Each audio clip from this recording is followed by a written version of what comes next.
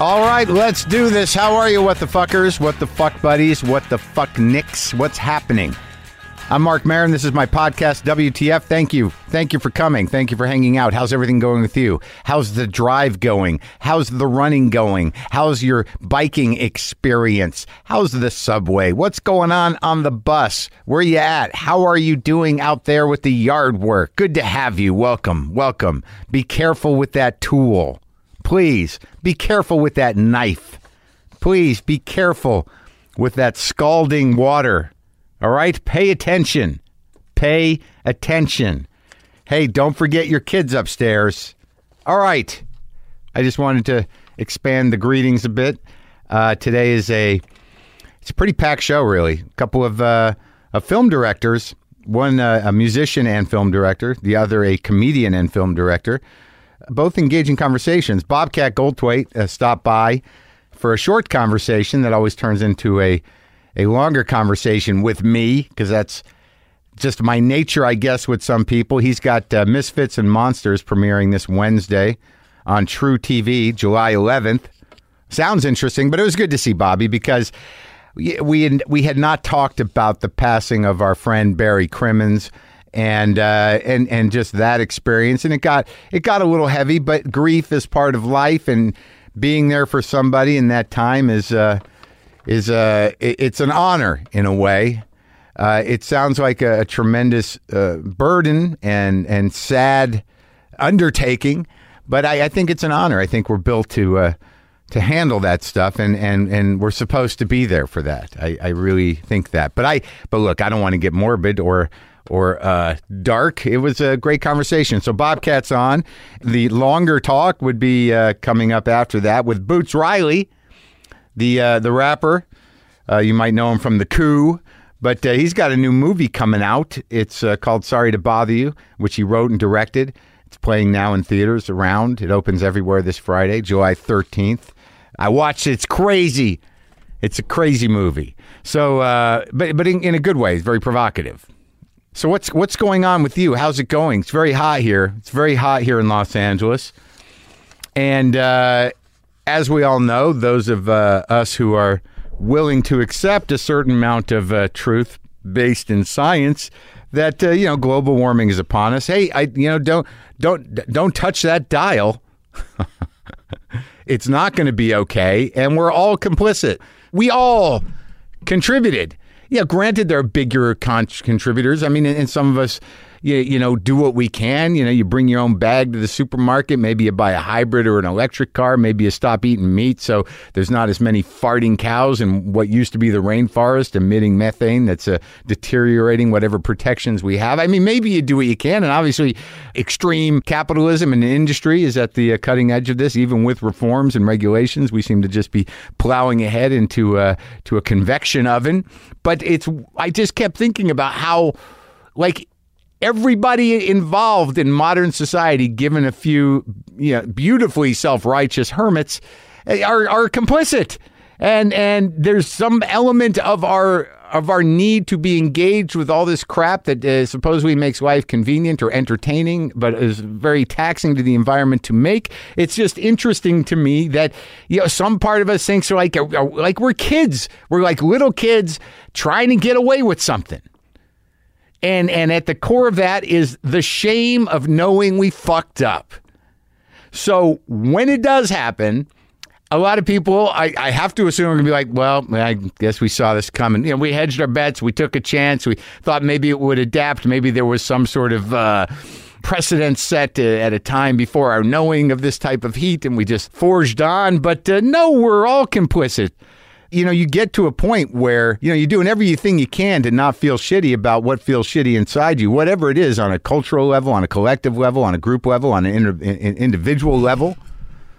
Until it just, until you just come to a fork in the road. And that fork in the road is the fuck it or fix it fork. Either you're going to be like, fuck it, this is the way I'm going to live the rest of my life. I don't give a fuck. And that type of aggressive, self-aware, on purpose denial has a broad arc to it that can go from just paralyzing apathy and just all the way to fucking murder.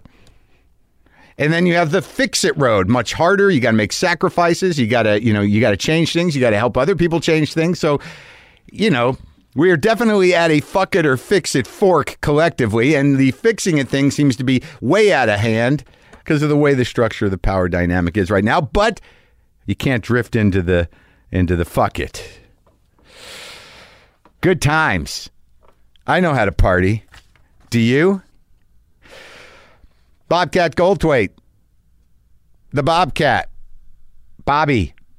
Yeah, him and I go back. I remember seeing him when he moved away from Boston in his early 20s to become a massive star. He had a garage sale at Stitch's Comedy Club, and I was there in my recollection. So was Emerson student David Cross. But, over the years, Bobby's done many movies. He directed a lot of television. He's directed several episodes of my show. He directed one of my comedy specials. He directed some great movies. He did the last year's documentary about Barry Crimmins, who passed away recently. And it was sad. But he's got a new show out. It's on True TV. It's called Bob Goldthwait's Misfits and Monsters. Premieres this Wednesday, July 11th. And this is me having a chat with Bobby, Bobcat.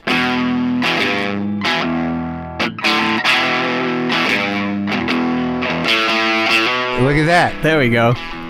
Have you ever seen me without a hat? I haven't. I'm sort of jarred by it. It's jarring. I don't know. I don't know if it's the first time. Could it possibly be? Could be. Maybe it'd been great. If I had a big head of hair that I've just been hiding all these years. I think I've seen you with a little more hair. Yeah. I mean, I feel like I must have seen you without a hat. But I mean, you always shave it down that much? No, I just said, "Who are we kidding?" Oh, really? Yeah. Recently? Yeah, I like it. I think it looks better. Yeah, I mean, you got the strong chin growth. Yeah, but, which is pulling it. It pulls the focus. It pulls the focus. I didn't even notice he was bald.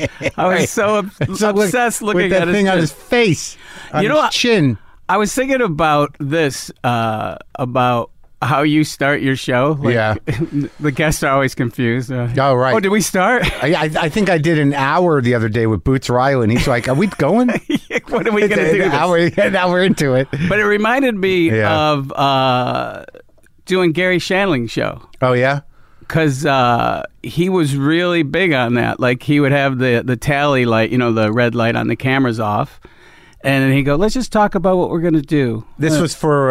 Larry Sanders. Oh, really? Yeah. And he'd go, "Then you'll say this, and I'll say that." And then you start doing it, and you would knock the scene out. And you realize it was running? You didn't. And he was really smart. Yeah. Either that, I think maybe he just didn't want me screaming. Right. So we'll just... You're the only guy he did it with. Yeah. No, I hope he did it with other people. He actually muted the red light on the camera. Yeah. Oh, that's great. And so, when you're blocking a scene, the cameras are up. Sure. And everything. And then you would go, "No, we got that one." I still don't know which one to fucking look at. I'm always looking at the wrong fucking camera on talk shows. If it's a 3-camera shoot, I guarantee you I'm just looking at the one in front of me. Yeah. It's and then they're in the... I used to direct Kimmel, so we're in the booth trying to make sure people aren't looking at the lens. I don't know why, but you don't want them to. They traditionally, but I always thought. But when they look out to the audience, they should catch the camera. Or when you're saying goodbye, you should Kimmel knows which one to look at. I'm looking somewhere else. I'm waving. The stage left. You're in a float. This is really pretentious. I was a guest on Kimmel, and I had a hold up, and because I had directed the show for years, I really didn't do this. It was Pavlovian. I went camera 3. Yeah, I really did. I called camera. What a dick. But it wasn't really. It really was. It really was. I go camera 3 because you were there for so long. Yeah, and it's just this. It's a weird skill. Yeah, there's some cats who now that I'm shooting more TV on Glow. There are people, real actors or actors that have been doing it a while. They know exactly where their camera is. They know exactly where. For me, I'm like, which one were we on for that one? Was that my cover? I don't. Yeah. I'm not. Yeah. I've gotten better at this is your coverage. I'm like, okay. Yeah, I just worked. With Melissa Joan Hart. Yeah. And at one point I go, "Well, let's swap lenses, put a 50." And she goes, "Why are we putting a 50 on?" She knew something was wrong. Really? Yeah. Oh, wow. Unfortunately, we had hired a child, why am I telling this story, who was replaced.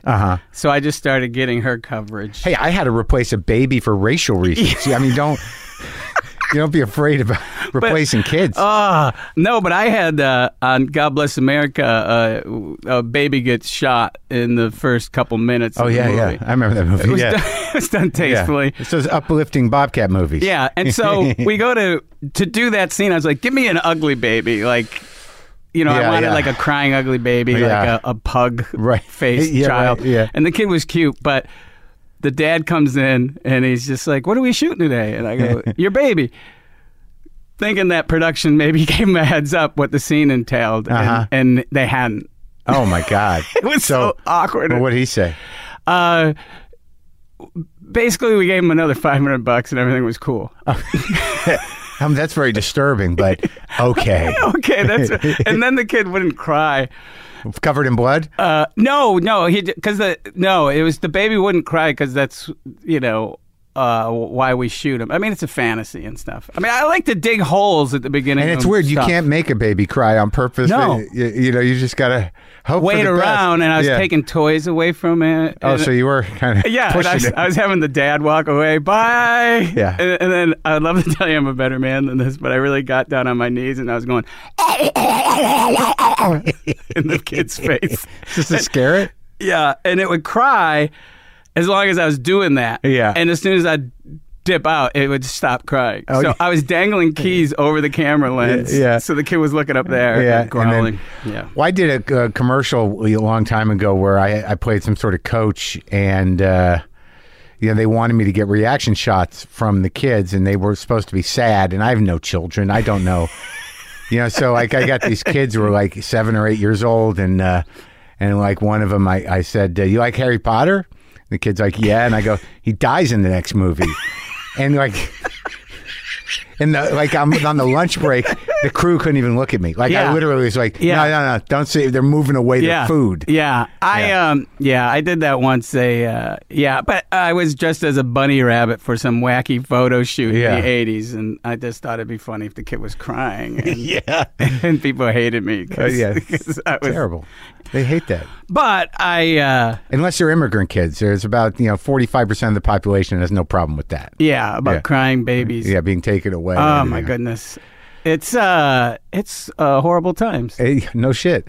So what? We don't have to go into that. Let's talk about grief. I haven't spoken to you since Barry passed, and I know he was your best friend. And on to lighter subjects. Tomorrow's Barry's birthday. Oh. I just found out in Inman Square they're naming a street after really him. Yeah, I just found out as I was pulled up. Yeah. That's great. That's nice. Yeah, it was.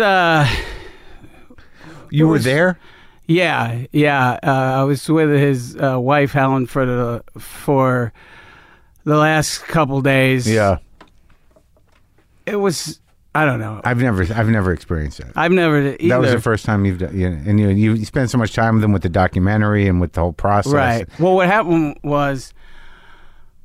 And also there was a friend of his who was a hospice keeper. He came in, but for the last, for days, it was, he was in a coma towards the end. Induced or? Not really, because your liver, when it malfunctions, these toxins go to your brain, and it's terrifying. Yeah. In pure Barry fashion too. Like before he went into coma, we were holding him down, and they kept giving him harder drugs to knock him out because he was just writhing and trying to pull tubes out. But he was no novice with drugs, so we couldn't knock him out, and he was fighting us. It was 3.5 hours of holding him while he fought with us. I said it was like landing a marlin. It was and it was sad. I remember one point I was holding his head and combing his hair, and I said, "It's okay, sweetie." And then I was like, I mean, I sound like a ghoul, but this is the. I go, "It's okay, sweetie," and then And then I said to Helen, I said, he's really gone because he should have punched me right now. And I don't even know why I called him sweetie. I was just holding his head and combing his hair. Yeah. But yeah, so he towards the end, I had been there and I wouldn't leave. Helen hadn't eaten in days, and I was trying to get her to eat. And so I went out to get some sandwiches. And then while I was gone, he woke up and looked at her. He turned his head and looked over at her, and she says, I love you. Everyone loves you. It's okay. You can go. Yeah. And then I think, I don't know what to make of that. It actually, I realize now watching someone pass away is an honor, and I know, and then it made me really change my brain about faith. Like, I really thought, because I was like, the fact that he waited for me to leave or whatever, you know, and I love that idea. Who wants to be a third wheel, you know? Yeah. You know, it made me feel like there is possibly some rhyme or reason to this madness because I was gone. I was only gone for a couple minutes these last couple of days. Yeah, and that's when he went. And he got to have this moment with her. It was pretty wonderful. No, it was. I mean, they didn't want me there, you know. Right. But I did, you know, so she texts me, get back here ASAP. And I come in, and he's gone, and she's crying, and I go, and I have the sandwiches, and I'm like, what'd I miss? I really did. She did like a triple take. Did she laugh at all? She was really like, I think she was like, is he that stupid? Like, and then she burst out laughing. And we were, and as I was saying this, I was even going, wow, you're, two thoughts. I was like, wow, you're really saying this. And two, I was like, Barry would love it. Yeah. So, and we just, and I think also to go through that, I mean, it seems to me from what I understand that, you know, it's sort of a relief. Oh, for the amount of pain he was in. Yeah, and when there's no coming back, and it's a long process. And it's someone you love and you're seeing them in that much pain for a long time. And then people, it's just really strange, you know, he's not on any machines at this point. He's just there to pass away. And someone comes in and they're like, have a just blue, you know, red tape. It's like they're asking, does Barry have stairs at home? Does Barry have... And it's who was this? This was like some administration person. Oh, because he was in hospice and... and I'm like, just read the room, you know? Does Barry... He's not going up the stairs. Does Barry have a problem with his pogo stick? You know, it was the worst. It's just so... I don't know where I'm at processing it. You know what I mean? Like I'm lately I have a lot of anger towards Robin's passing. And I mean, Robin was the person who I was most in touch with out of all my friends. You know? Yeah. And you didn't see it coming.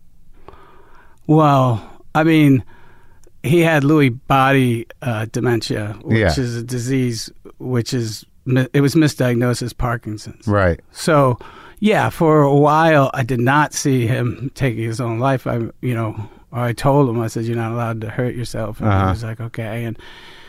But he didn't process reality in the way because of the disease. Yeah. And you know, he was doing, you know, he was going to a couple doctors. He was working a program. He was doing all these things, but you know, it's just lately, and I'm talking to you about it, which is weird, but there's a lot of books and documentaries and things, and my thing is I don't want to participate, and it's not out of any other reason than I think just because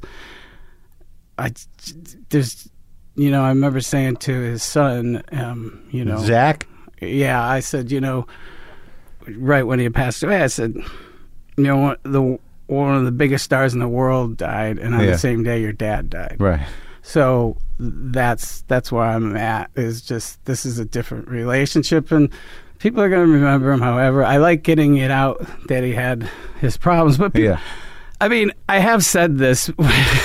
You know, you said people will say to me, you know, it's just like, did he ever talk to you about suicide? I'm like, we're comedians. We talked about suicide for 31 years. Sometimes we would talk about other things. It'd be like, right. Hey, congratulations on the Oscar. Oh, thanks. How would you do it? I think a car. I think I'd do it in a car.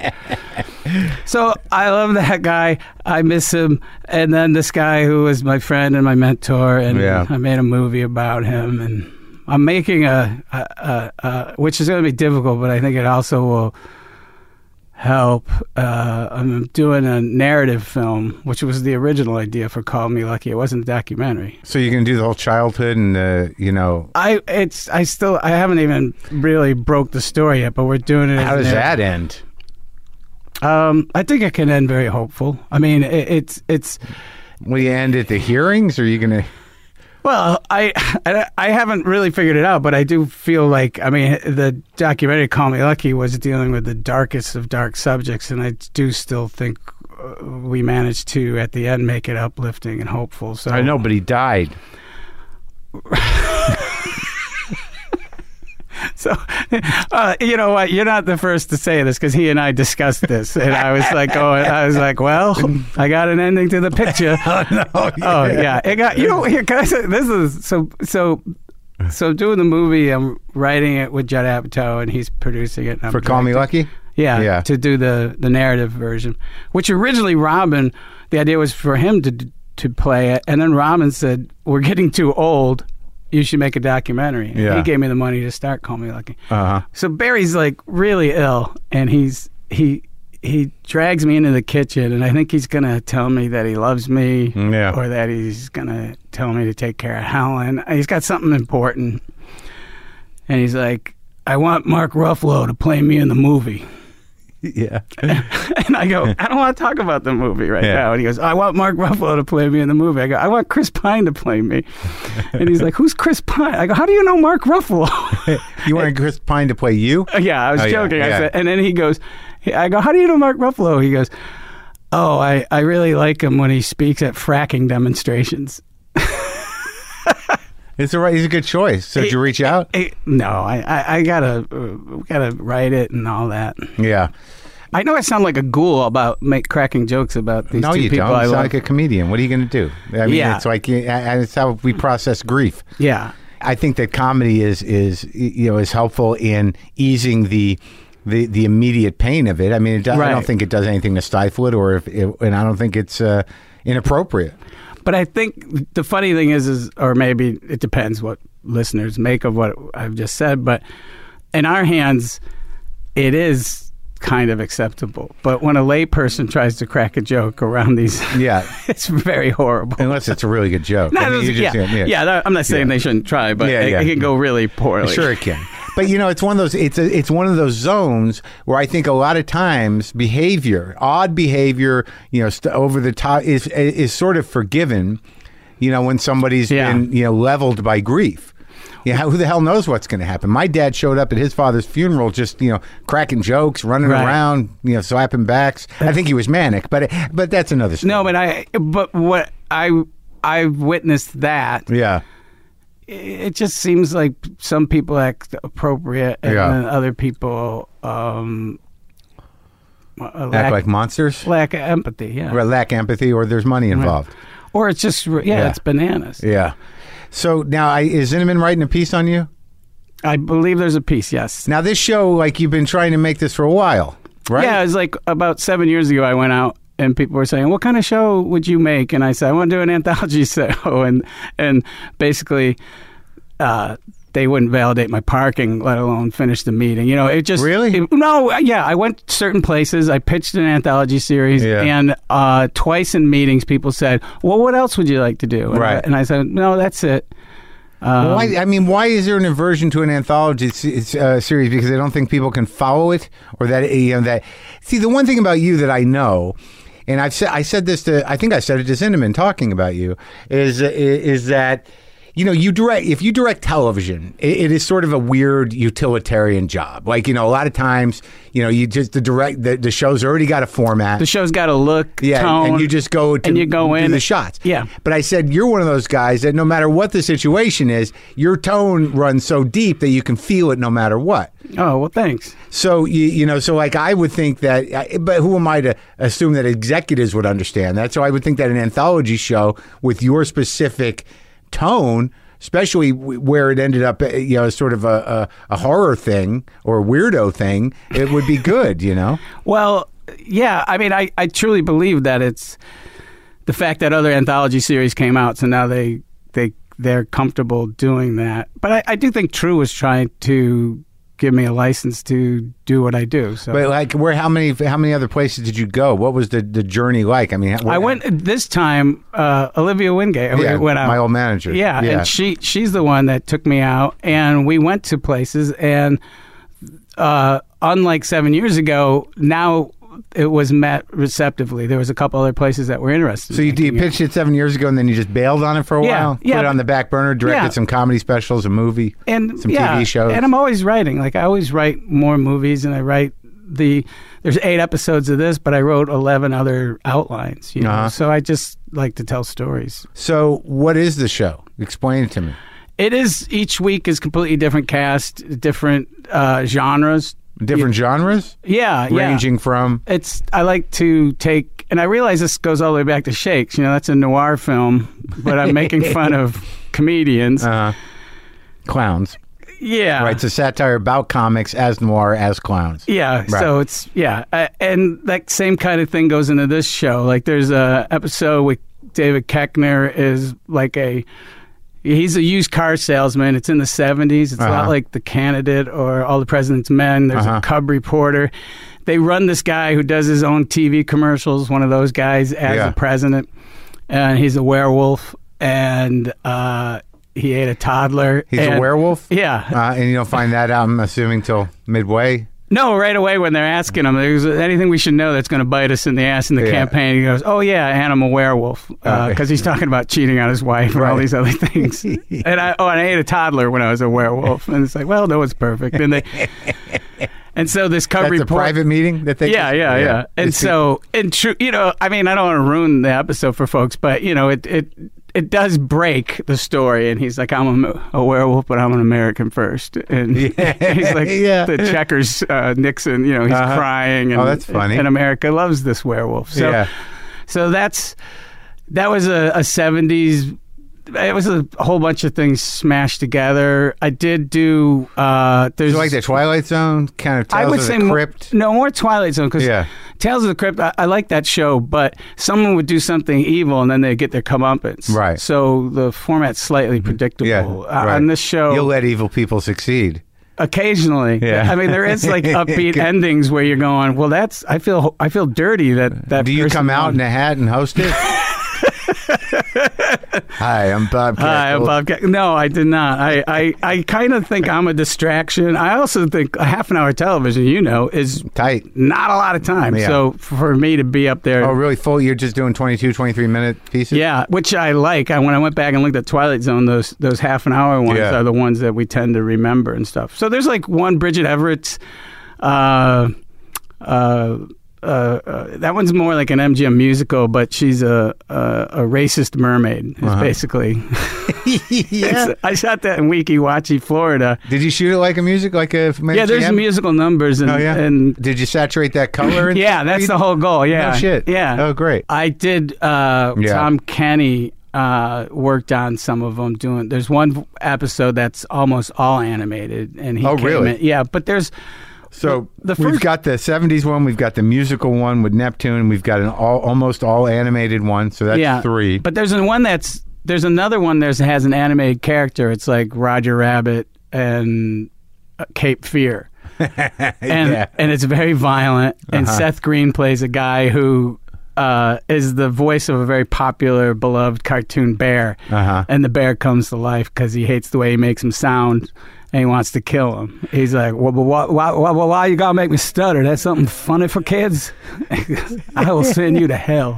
Oh, wow. That's great. That reminds me of the when I realized that Chris Collins, you remember Chris Collins, made a lot of his money doing voiceovers, I said, boy, parents have no idea what is behind that cute little character. Who's entertaining their kids, yeah. That to me was revelatory. Yeah, that guy was dark. Yeah, it's like Satan is entertaining your children. Well, it's funny because I did the episode of the Bubba the Bear episode, and I kind of thought it was influenced by Tom Kenny. He's been my best friend since I was 6. Those folks, and he does SpongeBob and a lot of other characters' voices. It wasn't until I finished the episode that my daughter, who was the costume designer on the show, she was like, you didn't get that that's you? This character that almost kills you, that you can't escape. You wrote it? You don't get it? Yeah, I really didn't. I was like, oh, it is me. Oh, that's isn't wild. It? It's exciting when you don't do that stuff on purpose. Oh no, and often when I'm writing these things, I write them really fast, and I don't think about what. Even the movies, like later on, I'll watch them, and it'll be pointed out to me. It's like, that's you. I was like, oh, I didn't. I really didn't. It seems like it's a comedic answer to Black Mirror in a way. Yeah, I hope. I mean, I like Black Mirror. I had to stop watching them so I wouldn't be influenced. I'm sure it helped get it going. Right. I should probably send them a fruit basket. Sure. No, thanks for helping the green light. Yeah. But yeah, it's comedic. Most of the episodes, there is some sort of subtext, and hopefully it's funny, and there's always... Sounds great. Thanks, man. It's fun rolling it out and starting to show it to people for the first time. I was at a film festival when we showed an episode, and one thing that I didn't count on, it was nice that people liked it and they were laughing, but people got caught up in, they were worried about the characters, like there was tension in the room, which I understand. So that means the characters were grounded in some sort of reality, even though that's a giant animated bear trying to kill. But part of me is like going, wow, this is cool. Another part of me is like, I just talked to Seth Green. He's fine. Yeah. Yeah, and also like, what the fuck is wrong with you people? It's a cartoon. It's a TV show. What's going on in this world? It's so not real. Not real. So yeah, that's the Misfits and Monsters. I did 8 of them, and I'm going to work on the Barry narrative and finishing up Ron Funch's special that I just shot, and did a pilot for Comedy Central for some friends of mine. Wow. Yeah. Busy as fuck. Yeah. Good, man. I truly did think, I didn't know, well, you're probably the same way. What would I be doing at this age? Yeah, I didn't know. I'm just happy to be making a living. Yeah, there's that, but I walked away from everything in a way. I stopped auditioning. I stopped doing things because I really did like being behind the camera. Yeah. But when I started telling stories, I did it with a crew from Craigslist, and I didn't do it because I wanted to be reinvented. I just did it because I love telling stories. Yeah. And now at this point to be getting paid and getting a chance to tell more stories is pretty awesome. No, it's great. I don't know where I thought I would be. I didn't think it would be good. Right. Yeah. But this morning it hit me. It's like, you know what? I paid bills for 25 years. It's like you got to work. That's the thing. No matter what you think your standards are, at a certain point you got to survive. Yeah. And there's something to be said for that. And you have a talent, and you know that you do it well. If it's not working out the way you want it to work out, that's just the way it is. Boo-hoo. Yeah. Well, it's great to see you, man. Yeah, it's great to see you. Thanks for stopping by. Thanks.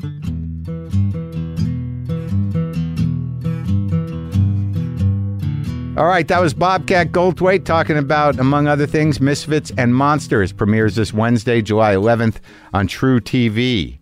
Can you dig it? Can you? Boots Riley does a lot of things, and what he's here for today is to talk about his new film that he wrote and directed, Sorry to Bother You. And we'll talk a bit about his music and other stuff and common friends in the Bay Area, and he's going to, teach me some things that I apparently needed to learn. But it was great seeing him. I hadn't seen him in a long time. I don't know him, but I did interview him once before years ago. And it was nice to have him over. We had a fine chat. So this is me and Boots Riley.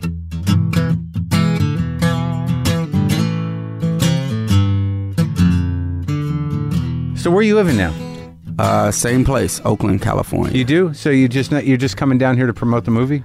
Yeah, I've been going here a lot, even just doing posts. Right, stuff. Sure, yeah. But yeah, promoting the movie, putting last minute, I was up all night last night. Putting last minute tweaks to the mix of the soundtrack. Really? Yeah. So you're kind of tired? A little bit. Well, right this second I'm not, but it'll happen. If I stop talking for too long, I might fall asleep. Who came over the other day. I think Nato Green. Yeah. He was over. He was down here for a couple of days, and he stopped by, and we smoked He's in a the cigar. movie for a second. I know. I saw that. And Kamau. Yep. Kamal's in there too. Yep. And Kamau, that was like the patch up of a quiet feud, not a feud, but between you and Kamau. Yeah. I mean, we were friends. It wasn't a feud, but. How far back do you go? He's an Oakland guy, right? Yeah. I mean, he's Chicago and came to the Bay Area because he thought nobody else was funny, and so he could do well there. Oh, is that why? No, I'm just. I think he did say something that means that. Yeah. Like he could take over the Bay Area. But yeah, he had walked out on a. I did this weird show like a few years ago that was like a theater sort of experimental thing called the Coos Shadow Box with multiple stages, and I have a song called "You Are Not a Riot," and one of the lyrics say you are a sitcom based on a torture chamber. So in this crazy show, when I say that lyric, all the lights go off in the place, and then this other stage lights up, and it's set up like a sitcom, with the torture chamber, right, and it goes bow, bow, bow, bow, bow, and then people do this not funny, supposedly funny thing with the laugh track, with the torture chamber. Right. It's not supposed to be funny. Right. You're not supposed to. Sure. Nobody's gonna laugh. Right. It's a big, broad satirical punch. Yeah. But I think, I recruited Kamau to be one of the people in that, and it's hard. Right. For a comedian one of the tortured people. Yeah. In this case, he was one of the torturers. And I think he didn't get the fact that it wasn't supposed like no matter what joke you tell, it's not gonna be funny. Like people are just gonna be like, "What the hell is this?" So he thought, and that's okay. He thought you set him up. No, I mean I had told him what it was. But he really didn't. He didn't like that, and so in between shows, I got a text from him saying, "I can't do this," and he split. And I understand why somebody would do that. Like he thinks it's a sinking ship, and he doesn't want to be doing but in the middle of a live show? In the middle of a live show. He's right now listening to this mad that I'm bringing it up. He'll be all right. But he is a good friend. Yeah, I saw his one-person show in Oakland. That was a great show. He's doing well. I haven't talked to him in a while, but now what happened with that live show? Because it seems like that seems to be part of the building blocks of what brought your mind to this movie. Well, what happened with that live show is it took me 6 months to make happen, and it was fun, and I want to see it happen again, but I don't want to be involved in it. The production of it? Yeah. In that thing, I was part of helping build the sets and, full theater experience. It wasn't, but no, that wasn't the building blocks of this. I started out in film school. You did? Like, what in Oakland? And I started before that. I started out in theater, but yeah. Where did you come from originally? You originally from Oakland? I was born in Chicago, moved to Detroit. Sounds like a song already. When I was 1, and then moved to Oakland the first time when I was 6. Oh, so you were really young. Yeah, so I've been there for a while. And what was the scene like? What were your folks doing? My parents were radical organizers. Really? Yeah, and my father came up in the civil rights movement. He actually, when he was 12, he joined the NAACP, and by virtue of that, became the founding member of the Durham chapter of the NAACP in Durham, North Carolina. Yeah. And at 12 or at 12? Really? Yeah. Huh. And he tried to get his church to support the civil rights movement. Yeah. And they said that was blasphemous for him to be in church, suggesting that they get involved in worldly things. A lot of people, have the assumption that the black church was very involved in the civil rights movement, but actually they weren't. That's why they needed something like the Southern Christian Leadership Conference to be like, we are the black church people in the black church that are down for the civil rights movement. Right. So he joined CORE, and then he came to the Bay Area with CORE. How old was he then? He had graduated high school by then. Oh, is he still around? Yeah. Oh, that's good. Yeah. He makes. He's in the movie. He's an extra in the movie. Is he? So he comes to the Bay Area. Matter of fact, he was part of the San Francisco State Strike in 1968 that created ethnic studies, and that's where he met Danny Glover. So they go way back? Family friend, yeah. Oh, wow. And your mom comes from where? My mother died a few years ago. Sorry. And she's from New York. So they were both radical community organizers? Yeah. Yes. Or I guess what is the word radical as opposed radical to versus just community organizer? And so, my father's politics have changed from that. So, I know that he probably would want me to put that caveat in there. But he was involved in revolutionary organization called the Progressive Labor Party. Mm-hmm. And was that a socialist organization? Yeah. In Oakland. No, it was everywhere. Oh, yeah. He was in Chicago with it and Detroit. He was a full-time organizer in Detroit. But he stayed out of the Panther scene? Yeah, he wasn't in the Panthers. He was part of Kathleen Cleaver's campaign at one point. But yeah, no. So you have a real history of radical engagement. You grew up with it. Yeah, by the time I was 8, my parents were burnt out of that scene. Oh yeah. So, but because I knew about, you're an organizer, and he became a lawyer. Oh, he did? Yeah. Like a civil rights lawyer?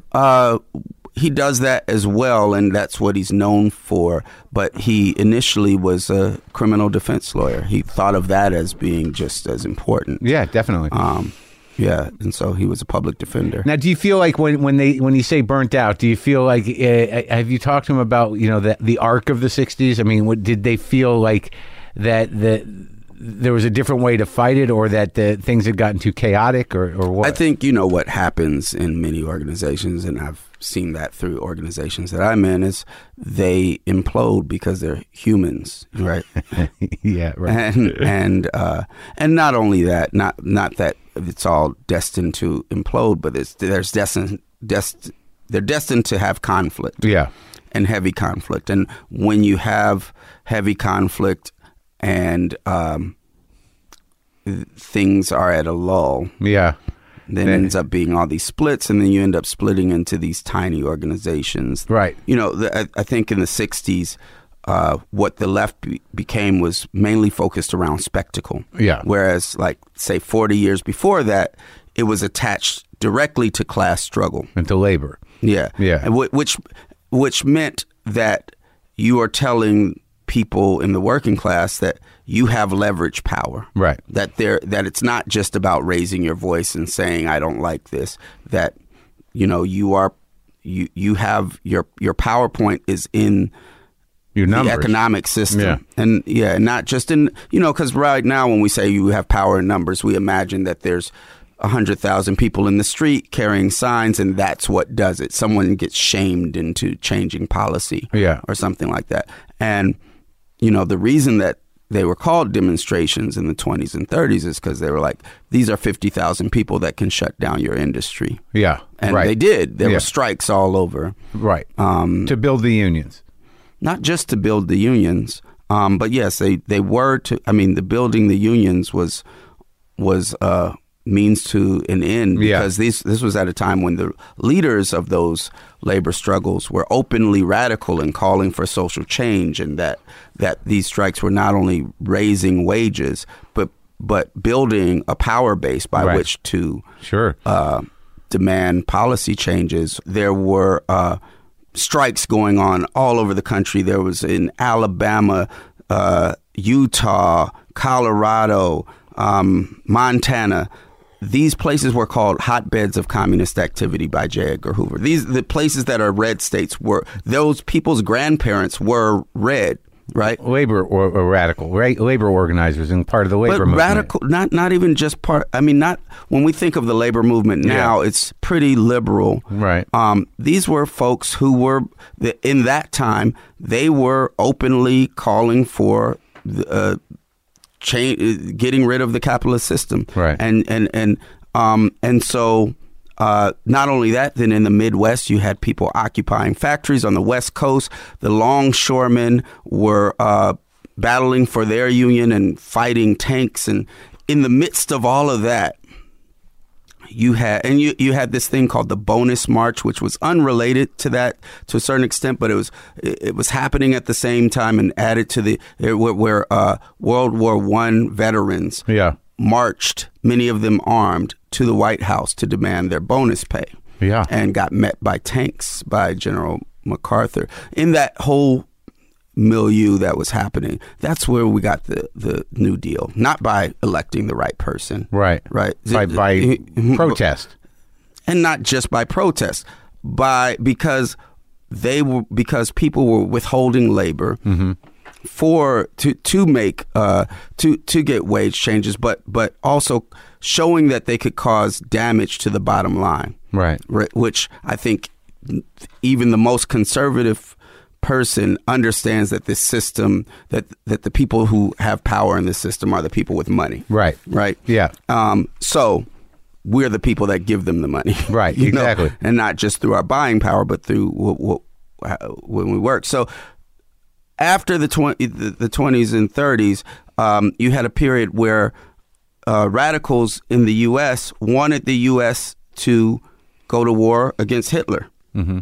And there was the United Front Against Fascism. And part of that whole deal was that radicals in the U.S. would go underground, mm-hmm. and not fight against the U.S. while they were fighting Hitler. Right. And that backfired because then 12 years later, you had the McCarthy era where they were like, look at all these people that are hiding who they are. Whereas 12 or 15 years before, they wouldn't have been able to say that. People would be like, yes, dummy, I know they're a communist because they told me and they've been working with me and we've been trying to fight fascism. Yeah. So the McCarthy era combined with atrocities that were found out about Stalin and really the CPUSA's non-response to it was what broke the biggest radical organization up in the U.S. and made all these little groups that became the new left of the 1960s. And the new left of the 1960s response was basically like being open. We are radicals. We are revolutionaries. And these were like directly related to the previous organizations. Yeah. However, they focused on students. Yeah. For the first time in history, you heard the students are the revolution. And it was not historically accurate. Mm-hmm. It was not how any other revolution had been made up to that point, was just by focusing on students. And so they moved people to the cities and away from those areas that then got left alone. The Midwest. And not just the Midwest, but, places like Montana and Alabama. Sure. And they were purged from unions, but that fight was given up. Right. So now you have something where students are focused on, and everything is about getting people into the streets. Yeah. Right. Right. And even to the extent that sometimes when they're getting people into the streets are about like, we're going to bust some windows. Even that's just spectacle. Right. It's not, for however people say, oh, it causes some damage. Does not cause anywhere near as much damage to the bottom line as withholding labor for a day or two or whatever, And so spectacle became the way that we did things. And so radicals started hiding. They started hiding in academia, started hiding in art, and of which I'm one of them. Right. Yeah.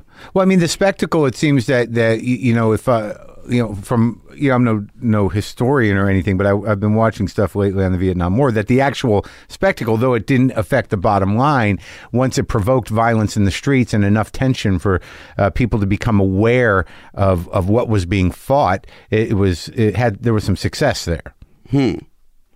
That's where I disagree with. I've heard that line, and you're following, you're saying the thing that a lot of very smart people have said. Yeah. But I disagree with that. Yeah. And I think that, I mean, obviously, again, essentializing. So yes, sure, there are victories won in many different kinds of ways. Right.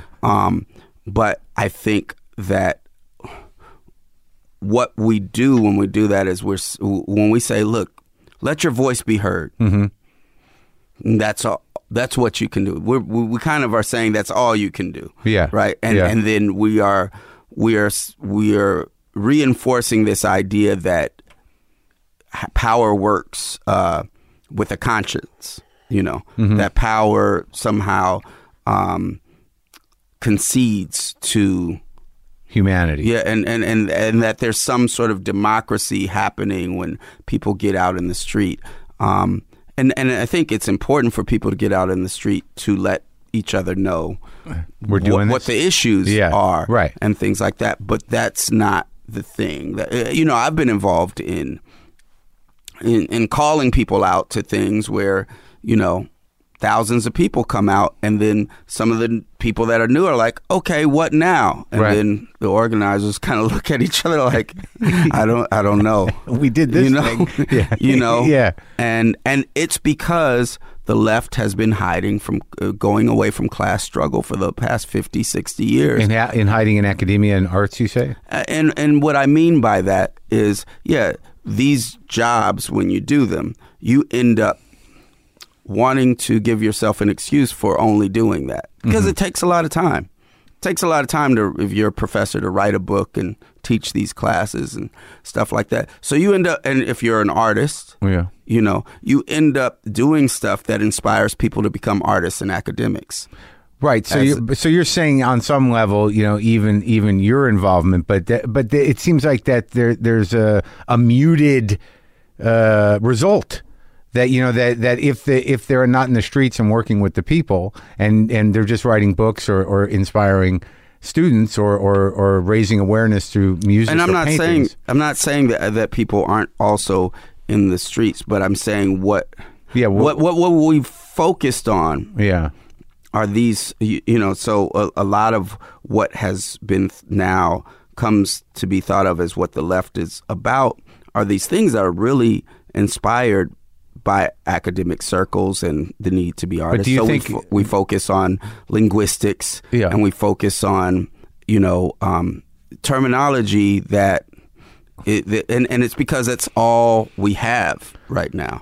You're not saying that we shouldn't talk about those things, right? But what do you think is because I know that in your music career that the sort of push against capitalism is always a theme all the way through. Yeah, I think that's the source of many of the problems. Yeah. I think that and it's not just because I've picked something and I see it, and I think that what anthropologists and sociologists will even say is that culture comes from the way that we survive.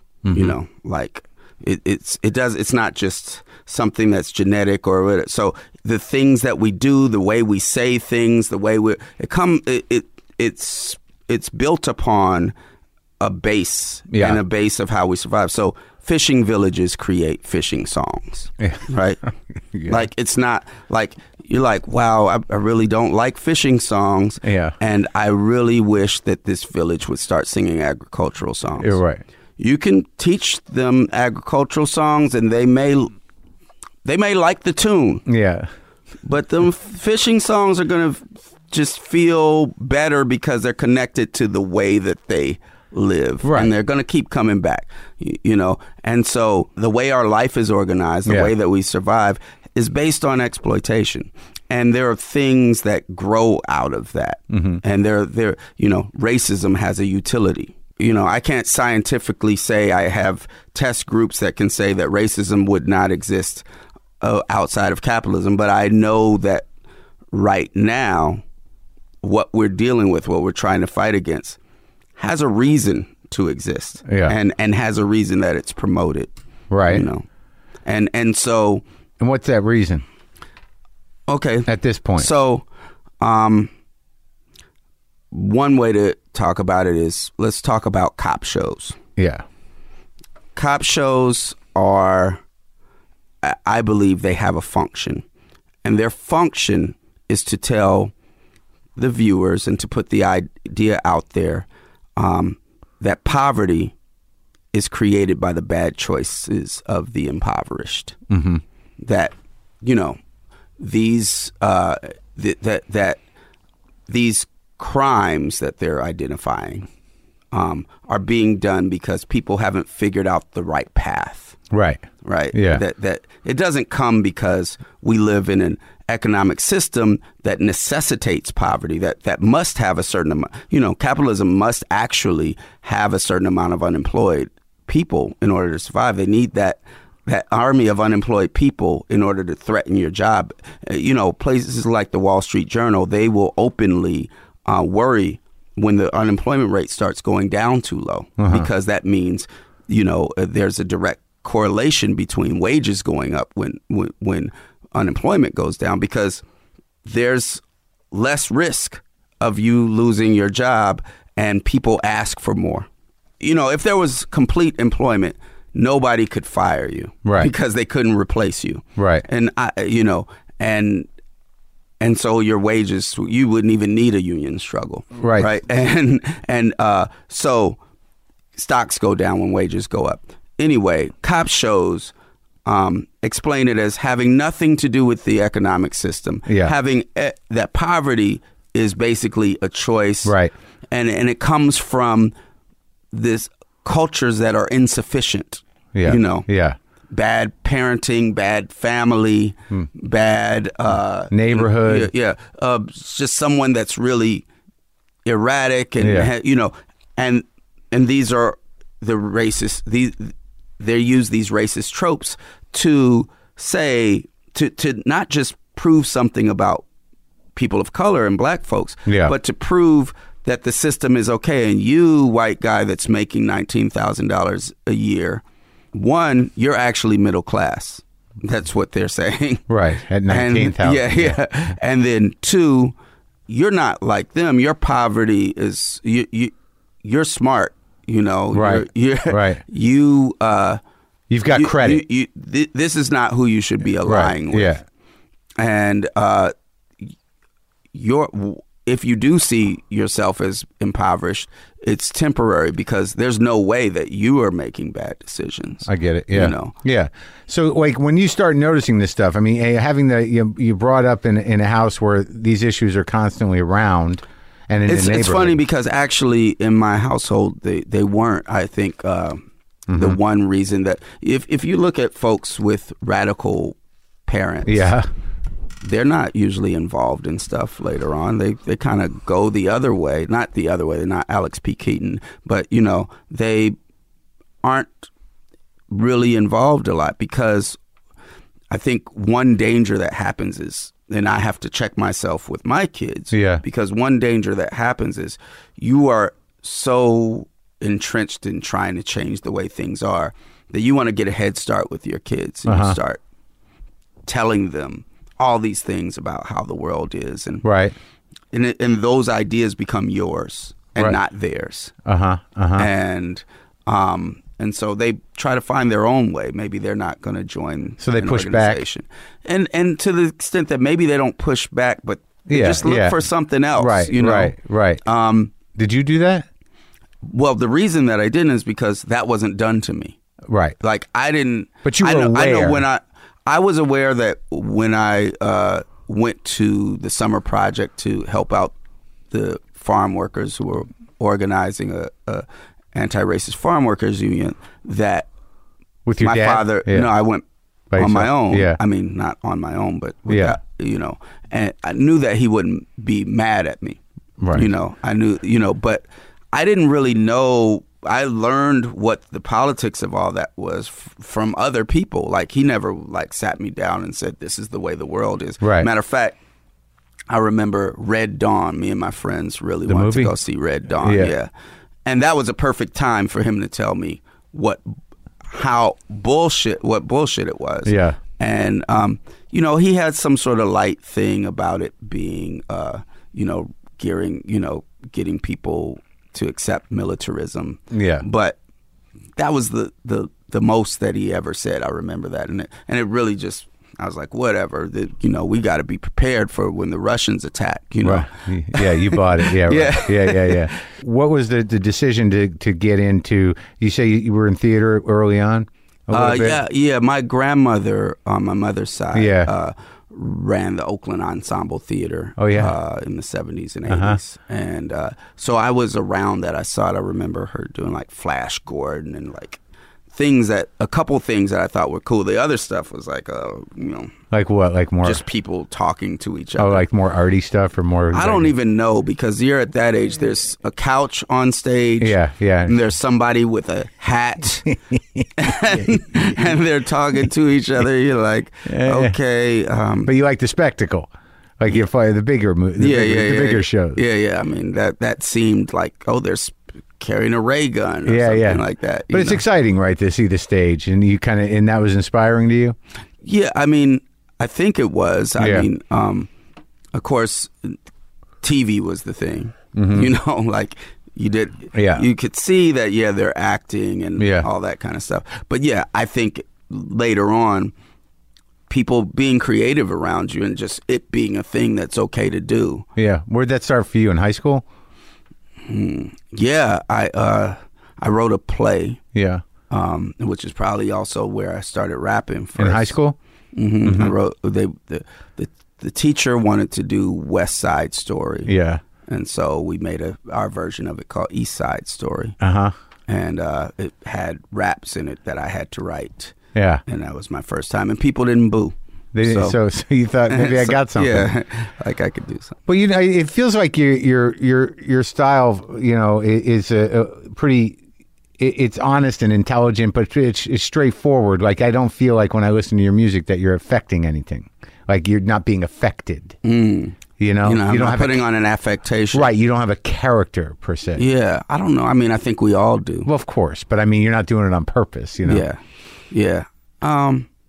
I don't know. I mean, you're right that you deal with intellectual things, yes. And you make them understandable. There's part of you, not unlike the conversation we just had, that feels a need to educate. Yeah.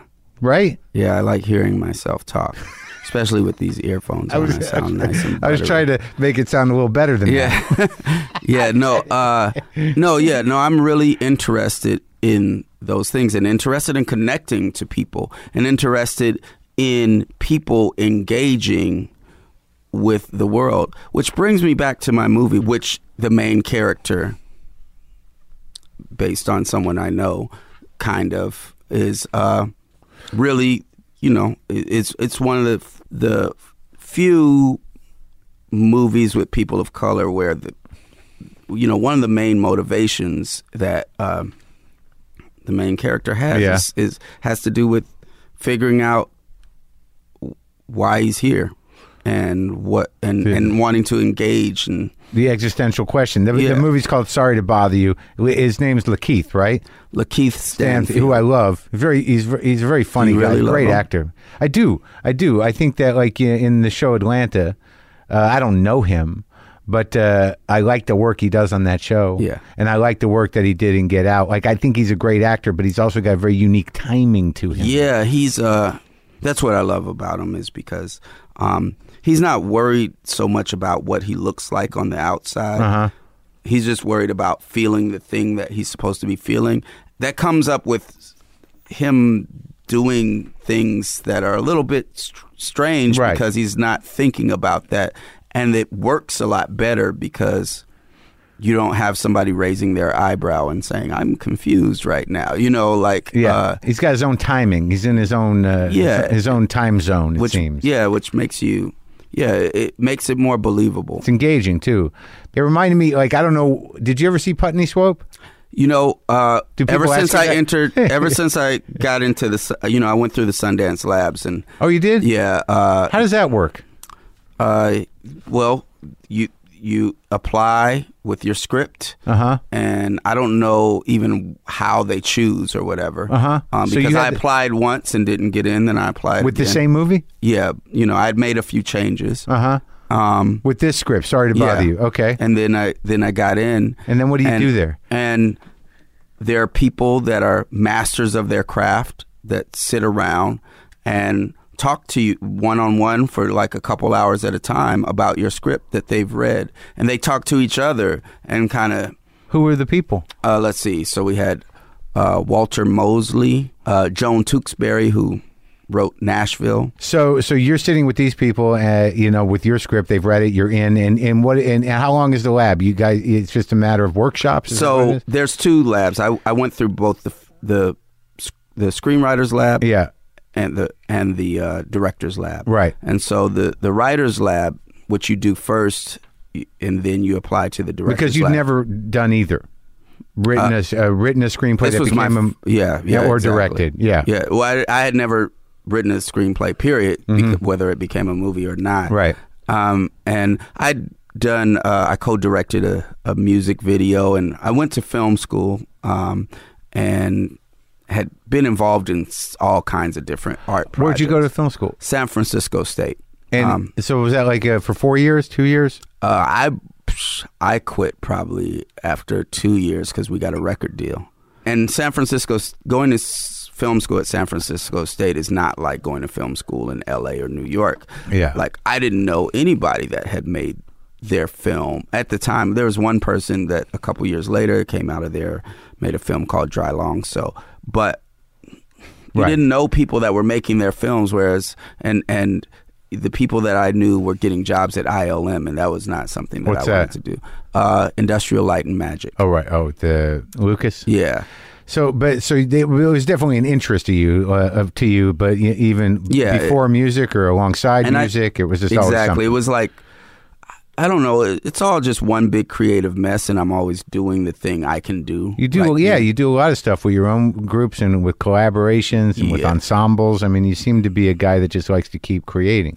Yeah, it's fun, and it's a way to talk to people and kind of cut through style. I mean, to put a style on what you're saying and how you're saying it to people. I mean, I like to think that it's just for, some lofty reasons, but, I grew up addicted to TV and addicted to movies, but it seems to me like when there, like I was saying before, that it's not even a teacher thing or an educator thing. Is that not unlike a comedian? And I think that this movie, sorry to bother you, it is a comedy.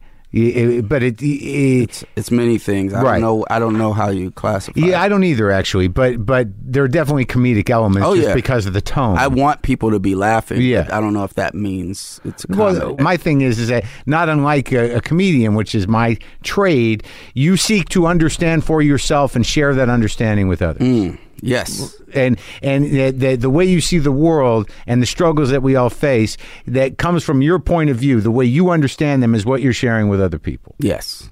And that comes through in the music, and it comes through in this movie. And I would say this other thing that I have decided about comedy is that, a lot of times analysis needs to be about heightening and showing contradiction.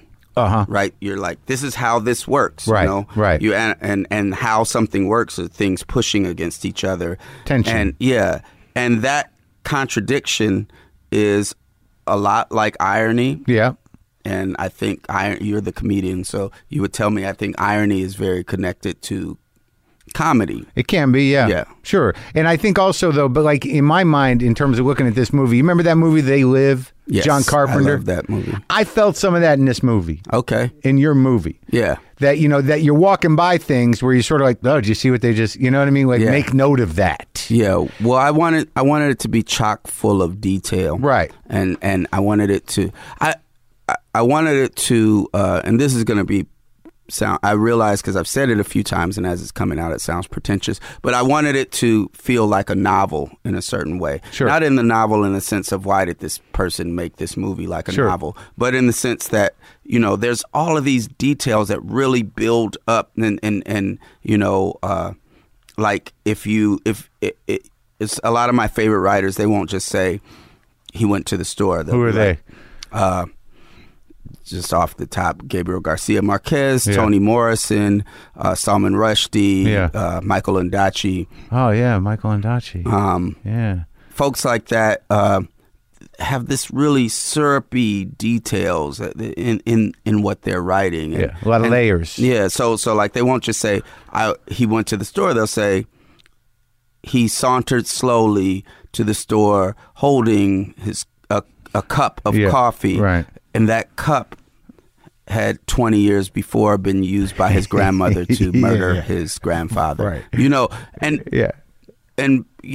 a producer of a movie, when you try to do the film version of that, it's like, why do you have all that stuff? Show them at the store. Yeah. You know? Right. And but you wanted to put some of those layers in. Yeah, and because one, people watch movies over and over now. I mean, if they're good enough. Sure. And two, I wanted to figure out a way to not simulate real life, but to have things that felt like real life. Keep people on their toes and not knowing when to go to the bathroom. Right, because it does float in a zone that's not. It doesn't feel like it's today, but it could be next week. Mm-hmm. You know, in terms of where culture is at. Yeah. And the thing is, I wrote it and I finished it the first time in 2012, and we put it out on McSweeney's in 2014. With the script? Yeah. Oh, really? You published it? We published it as its own paperback book, but packaged with the quarterly. Oh, so are you in with them, with Eggers and that crew? I ran into him on the street when I had the script and was going to put it. Had thrown my hands in the air and was going to just put it out on the internet. And I was like, well, I want it to be as tight as possible. Could you read it and give me some notes? And he read it, and then... Did he give you notes? Did Dave Eggers give you some notes? His note was an email with one line saying, "This is one of the best unproduced screenplays I've ever read. Leave it as is. I want to put it out." And so it was published as a script before it was even considered in any process to make it. Yeah, I mean, and his encouragement made me actually get my second wind and join SF Film as a filmmaker in residence. Then I showed up at the Sundance Film Festival with a bag full of these books and handing them out on the. When was that? That was 2015. And the SF Film is what is that? So it used to be SF Film Society. They're just SF Film. And Filmmaker in Residence thing is where they basically give you office space in kind of a collective work thing. So this has been a multi-year thing. Oh yeah. But you're still doing music, alongside of it. I had originally made an album right after I wrote the screenplay that was trying to get buzz for the screenplay. Which album? It was called Sorry to Bother You. Oh yeah, in 2012. Yeah. And that didn't work. And so now it's going to be confusing because we made a whole new soundtrack for the movie, which is coming out on Interscope, and they want to call it Sorry to Bother You as well. The soundtrack. Oh, that's good. Okay. Yeah. So, well, let's walk through this one more time, or pick up where we left off. So now that we got some backstory, so you get to Sundance Labs, you're hanging out with these veterans who are walking you through, or at least engaging you in process. I'll say the best thing that I got because well, first the Putney Swope thing. Yeah. People were like, "Oh, you got to see Putney Swope." Yeah. And I didn't want to because if it really had some similarities to it, I liked what I was doing, and I didn't want to change it because of this thing that probably not many other people saw. Yeah. And then I see it and I just don't. So you didn't. You'd already been on your way with this thing. I plan to see it, but you haven't watched it? Watched it yet. And that's good. And but there's this guy Kareem Ainous who was there, and he's a Brazilian filmmaker based in Berlin, and he, we had our meeting. He was like, "Hey, I don't really know what to tell you about. I don't know how to tell somebody about how to write their script. Yeah. It's your thing. Yeah. And I'm really just here because they invite me to this resort in the summertime. How can I say no? Right. And it's honest. And he said, but what I will tell you is I love your main character. I love Cassius. I want to protect him. I want to hang out with him. Right. I want to, buy him a beer and just hug him. Yeah. And he said, and that's how I know it's bullshit, because I hate everybody. and so we sat and we had like a 4-hour conversation about people in our lives at different decision-making points, and, talking about what was real. And really I ended up realizing that, the reason why he came off that way is because at the time I was having him just get bounced around like a pinball. Right. And he didn't have a voice. Yeah, he wasn't taking ownership. He wasn't the cause of anything. Oh, so the shift in that character that came out of that conversation would be him owning his actual him having agency, right, and owning the promotion. Yeah, which is a big transition in the movie. Yeah, and that one thing changed so much of my movie. It had ripples throughout everything. Right, and that wasn't there initially. No, he just kind of like not in the McSweeney's version, I don't think. Interesting. So the big shift was like, what's wrong with this? Yeah, look how I'm living. Yeah. Right? Yeah, exactly. Huh. That's interesting, man. So in this movie, in terms of building this movie, because we can't give away the end, things that happen at the end, because it gets, and even in the middle, like there's certain things that like if I had my druthers, I would like have the trailer just be all the cast sitting there saying, "Look at us, we're good actors. Yeah, why would we pick something shitty?" Yeah. Go see this movie. We're not going to tell you anything about it. Well, I don't think that you can. The weird thing about the movie, I don't think you can spoil the movie. The only way you could spoil the movie is just by revealing the insanity of the end. But that doesn't spoil the story. It just spoils this wonderful. Well, yeah, but I think so. The experience I want people to have isn't just about what happens at the end. It can be ruined to a certain extent, because just by seeing those things. I think what I want people to have throughout the movie is this experience of discovery that like visually try to take people through the emotional journey that Cassius is going through, which is a lot like, hopefully, like when you discover new ideas, because there's a few places throughout the movie besides the last parts where his view of the world and his relationship to the world changes. Right. And we visually feel that. And I think that's part of what people are reacting to, is that it's not just, we don't just see him going through this and then we empathize with him or we agree or disagree. It's, we're forced to go through that with him because of the vision. And so if you're looking for it, if somebody's like, hey, you got to see this, you're going to see this part when you see the the green shoe, it's gonna blow watch your out. mind. No, it's weird because it's completely jarring, what we're not talking about. But it doesn't, it's not relative to the human story that you're telling. I don't know why you made the choices that you did in that last part of the movie. Well, I will say this, that all the choices I made, because it's not only there where the movie is strange or does things that you're not supposed to do in the movie, I found, I set out to write a movie that took place in the world of telemarketing, and that there was going to be a struggle that he had to choose sides on. That's all I knew. When I'm making stuff, whether it's music or whatever, I'm always checking myself for whether I'm doing it based on what I know to be real or based on what other artists have made. Like a love song, for instance, there's parameters that people think make up a love song. Like, do you love me? How much are you going to love me? How long are you going to love me? Why'd you leave me? Yeah, all those sorts of, and which are valid concerns, but you have to stay within these parameters for it to be a love song. But your version of loving someone, maybe I love you, I'm attracted to you, I even gonna stay with you forever, but can you not laugh like that in front of my friends because it's embarrassing. Right. And but if you were to put that in there, it would seem trite or like, because it's not a real. It's not within the. It's not what predictable. It's not what other artists have done. Right. And, why'd you add the laughing part? Yeah. Yeah. But it may be more real, and it may make you more passionate about what you're doing. Yeah. So I'm always checking myself for those things.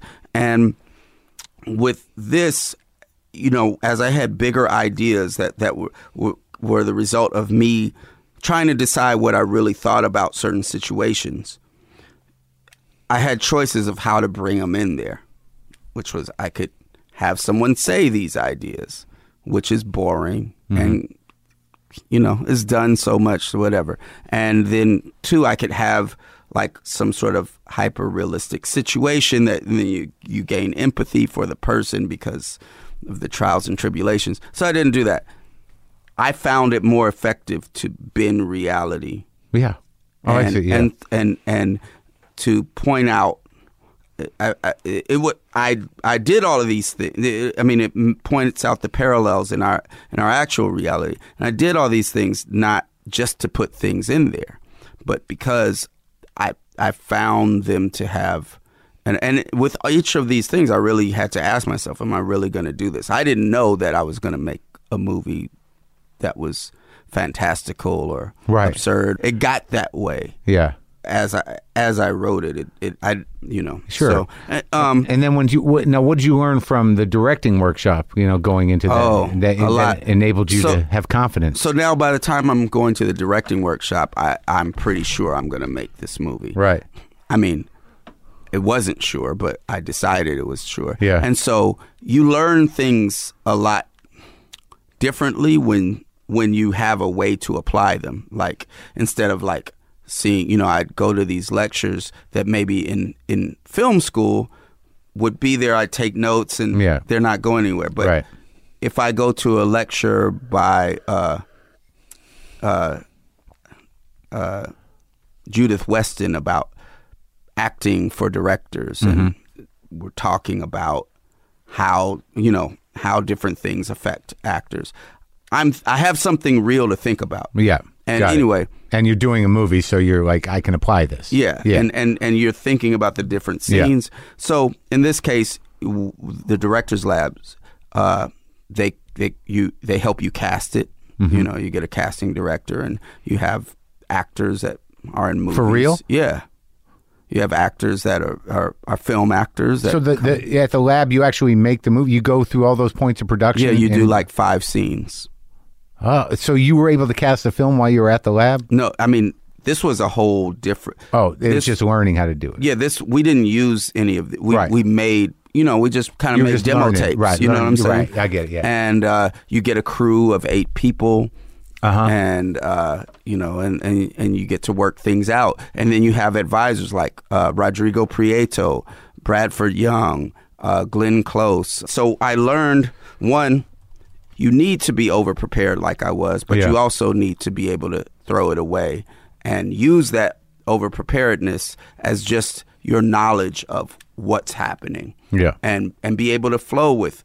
An actor might have an idea for blocking that really is cool that may then change where you're going to put the camera.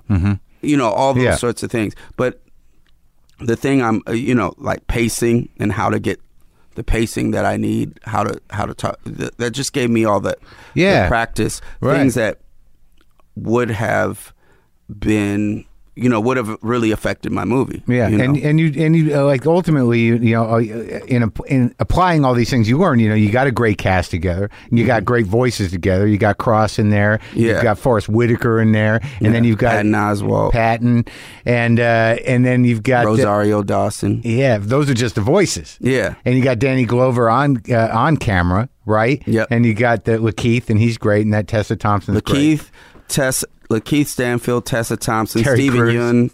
Yeun, Terry Crews, Omari Hardwick, Armie Hammer. Yeah, he's disturbing. That's some great shit, and that's in the. I was having so much fun. I mean, we did 61 locations in 28 days. So, but did you shoot around here in Oakland? And all in Oakland. Yeah, because that's where I could get shit for free.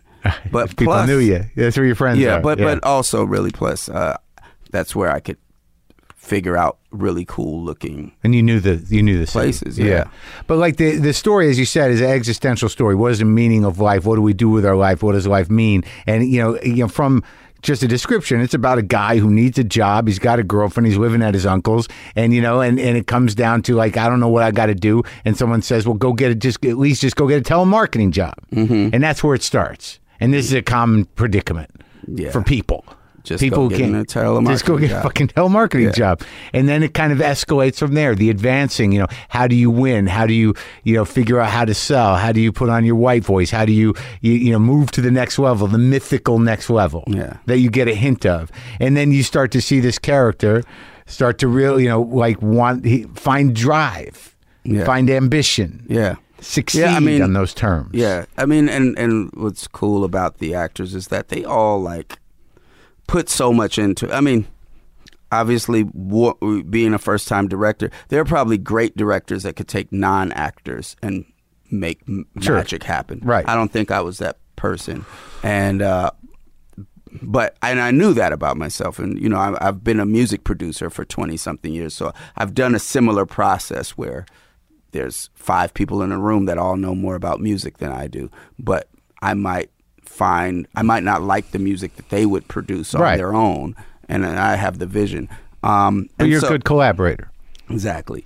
And also, you know, figuring out what can be pulled from each person. But what I'm saying is that these actors and the whole, you know, a production designer, a costume designer, or DP, they all like put so much into it, and we're down to do it. Like all the actors did it for scale, and passed up some really great things. And you got a lot of good stuff at them, but also the visually it's pretty stunning and pretty wild, and you know, there's a lot going on in every frame, and that whole element, the recurring element of the live workspace. What was that called again? Worry free. Like that reminded me of like, you know, like that. Those great satire movies, like even like sort of a little RoboCop, right, and a little. I didn't think about it at the time, but yes. No, I'm just saying that sort of element of that, of that kind of makes like sense, yeah. And then the other thing I was thinking of was the what was that Mike Judge movie? Idiocracy. Idiocracy. Yeah, well, we got President Camacho. Yeah, you got him in there. Yeah, but like I like that tone, like because it's over the top, but it's like it's close enough to real life to where you're like, I get it. You know what I mean? That's not that far, right? But in terms of like what you've been working for, or working towards, or working with ideologically your entire life, creatively. You know, about capitalism, about ambition, about how it corrupts, about class. It seems like you were able to really engage all of that stuff in this movie. Yeah, I think. I mean, I had people argue with me about making it simpler. You know, not pick the one thing. And stretch it out for 80 minutes. Right. And then throw in what would the one thing be? Just his story? It just I don't know. I had all sorts of suggestions. But you wanted to load it up. I wanted it to be interesting. I wanted it to, I wanted to. I think it's right that you can put and from doing music, I know there's a way that you can put too much shit on a track, and then there's a way to put that same amount but organize it right so that it's okay.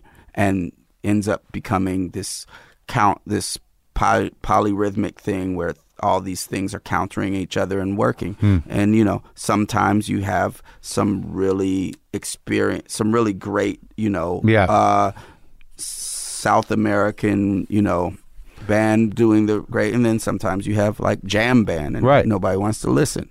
And except for those people. Yeah, I'm just messing with the jam band. I thought like there was a lot of like very exciting visual stuff in there, and a lot of great performances, and it was definitely an engaging, fun movie to watch. Yeah, I mean, it's. I think that's the thing, is that a lot of art that attempts to talk about whatever. Yeah. the way the world is, even though all art is talking about the way the world is, but attempts to do it in a different way than, you know, what's happening, or talk about it from a different political perspective than most things, gets bogged down in sort of this depressing thing, and you mean when you politically like, or it's about movies. Anger or something like that, and my art has never been about that, partly because I don't think it's been about that. You know, like even our song 5 Million Ways to Kill a CEO. Yeah. The way you kill a CEO is you put a $20 bill in the barrel of a gun and they try to suck it out. You know, things like that. Right. But or, you know, whatever. It's funny. Yeah. I think. Yeah. And but it's because I have an optimism that's related to having an analysis of how things could change. Not necessarily saying we're in the position to do that, but I can see a path. Right. And so that makes my art hopeful. So hopeful, and to the point where sometimes I get accused by folks that think they're more left than me or whatever. Yeah. Of not really, why isn't this album as political as I heard it was going to be? God, you know, worst. Or whatever. It's the worst. I think it is very political, but I think, you know, also I want people to dance. Yeah. Also, I want people to laugh. And I think that those things are all connected to, like, how, you know, like the organizers that I first came up around in the 80s. Yeah. Some of them were like, you know, these folks from Britain who had gotten politicized during the miners' strike, and their whole thing was, you know, you can't, you know, get somebody to join a strike if you can't have a pint with them, you know. Yeah. Or, you know, like old, you know, Jewish commies that had been in the CPUSA that told everything they said was in a joke, you know.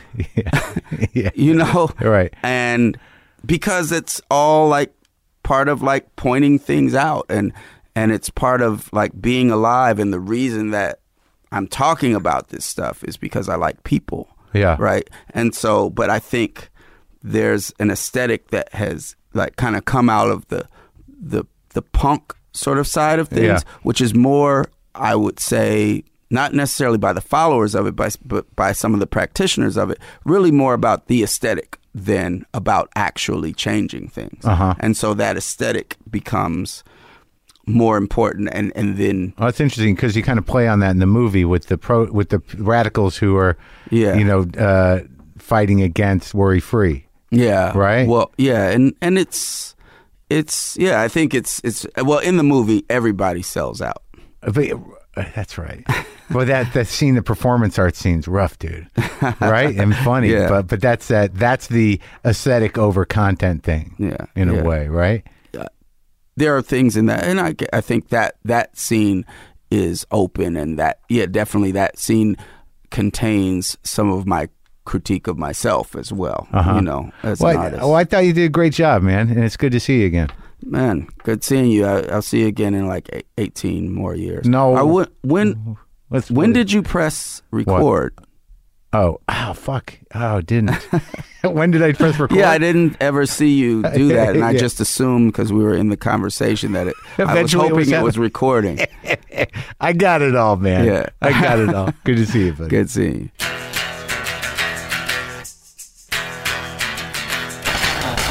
All right, that was Boots Riley, Sorry to Bother You, which he wrote and directed, is now playing in select theaters. It opens everywhere this Friday, July 13th.